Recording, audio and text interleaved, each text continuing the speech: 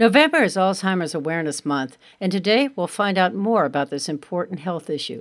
Let's talk about it with Dr. Mohini Gurmay, a neurologist practicing at Highland Medical PC. This is Sound Advice, a podcast from Highland Medical PC. I'm Aileen Ellis.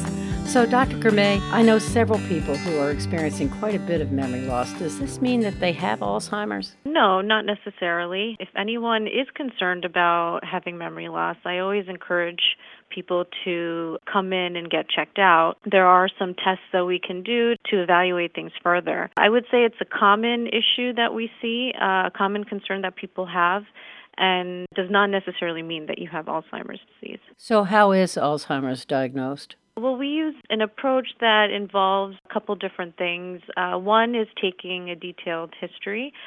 We ask a lot of information from the patient.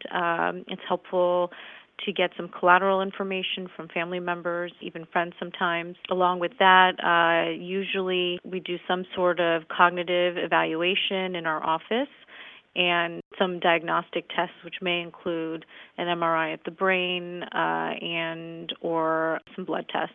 Explain to us what exactly is Alzheimer's. Alzheimer's disease is really a neurodegenerative condition. So what that means is it's chronic, progressive, so it does get worse with time. There is no cure for it. What we look for as neurologists to try and tease out or figure out if someone may have Alzheimer's versus just memory loss that may be appropriate with age is to really determine if someone is having difficulty with some of their activities of daily living that they wouldn't have normally had. And it's particularly important to rule out other issues because in many cases you'd use a different medication for Alzheimer's. So, for example, with Parkinson's, which can cause memory loss, the treatment might be very different. Correct, yes. It is helpful to undergo the evaluation in some of the diagnostic testing because it helps to figure out what type of dementia a person may have. By and large, the Alzheimer's type is the most common. There are other types of dementias as well, and people can benefit from specific treatments depending on what type of dementia they have. So once the patient is diagnosed with Alzheimer's, what comes then? So once someone has been given a diagnosis of dementia, we do recommend that the patient gets followed over time.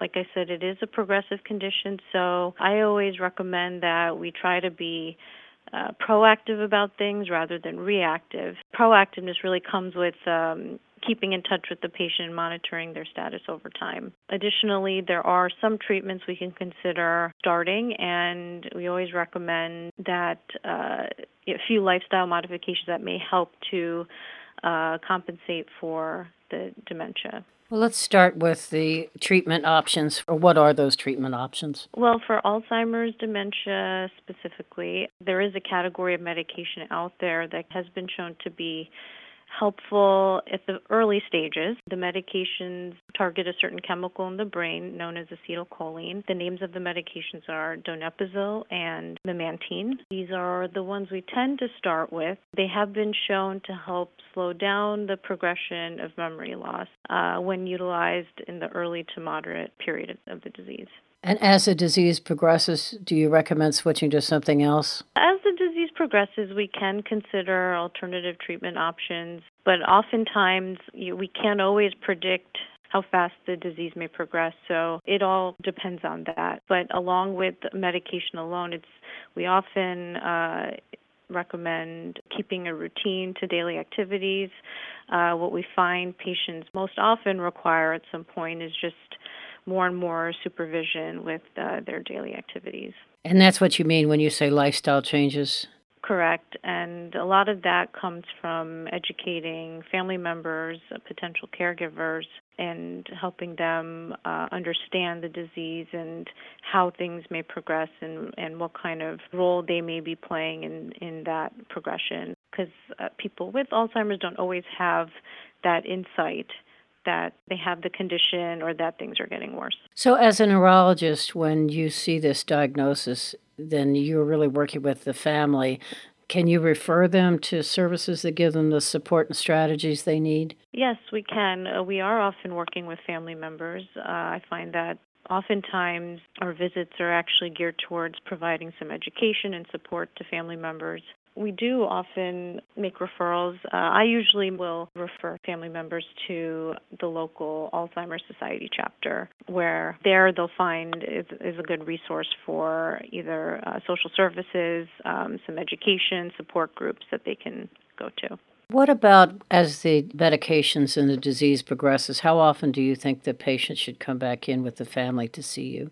Initially, I often recommend at least a 6-month to yearly follow-up. In those follow-up visits, I'm noticing that there's been more of a progression of the disease than I feel comfortable with or that I would like. I may recommend that we shorten the time between visits, but in the beginning, I usually recommend 6 months to a year.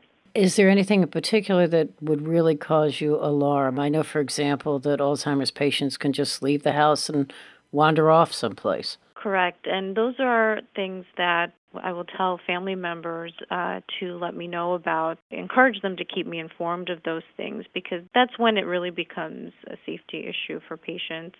But that's also a good indication that their condition has progressed and that they're requiring more supervision. So, one final question. If someone is thinking that they might have Alzheimer's, obviously they need to come in, but are there some specific warning signs that really should tip us off that it's just really important to get to a doctor? If you've noticed that there are things you are able to do that you just feel like you're struggling with managing now and you have that insight that something's going on, I always recommend just coming in, getting checked out. If anything, maybe this will provide some reassurance. But certainly, if one of the things to definitely look out for is if any family members, friends, coworkers, colleagues at work, if any of them start to notice or raise concerns about things going on at home, conversations they've had with you, how you're managing tasks at work, to listen to that and to make an appointment and come and see us. Because oftentimes the patient themselves may not be so aware of what's going on. Is Alzheimer's inherited? There is a genetic component. I often will ask patients about any family history of Alzheimer's. I tend to get more concerned about a possible hereditary link in a family if there are other family members who have been diagnosed with Alzheimer's, and I also ask what age they were diagnosed. The younger they were diagnosed, it just raises a concern that there may be a familial component there. Dr. Gourmet, I really appreciate your time today. That's Dr. Mohini Gourmet, a neurologist practicing at Highland Medical PC.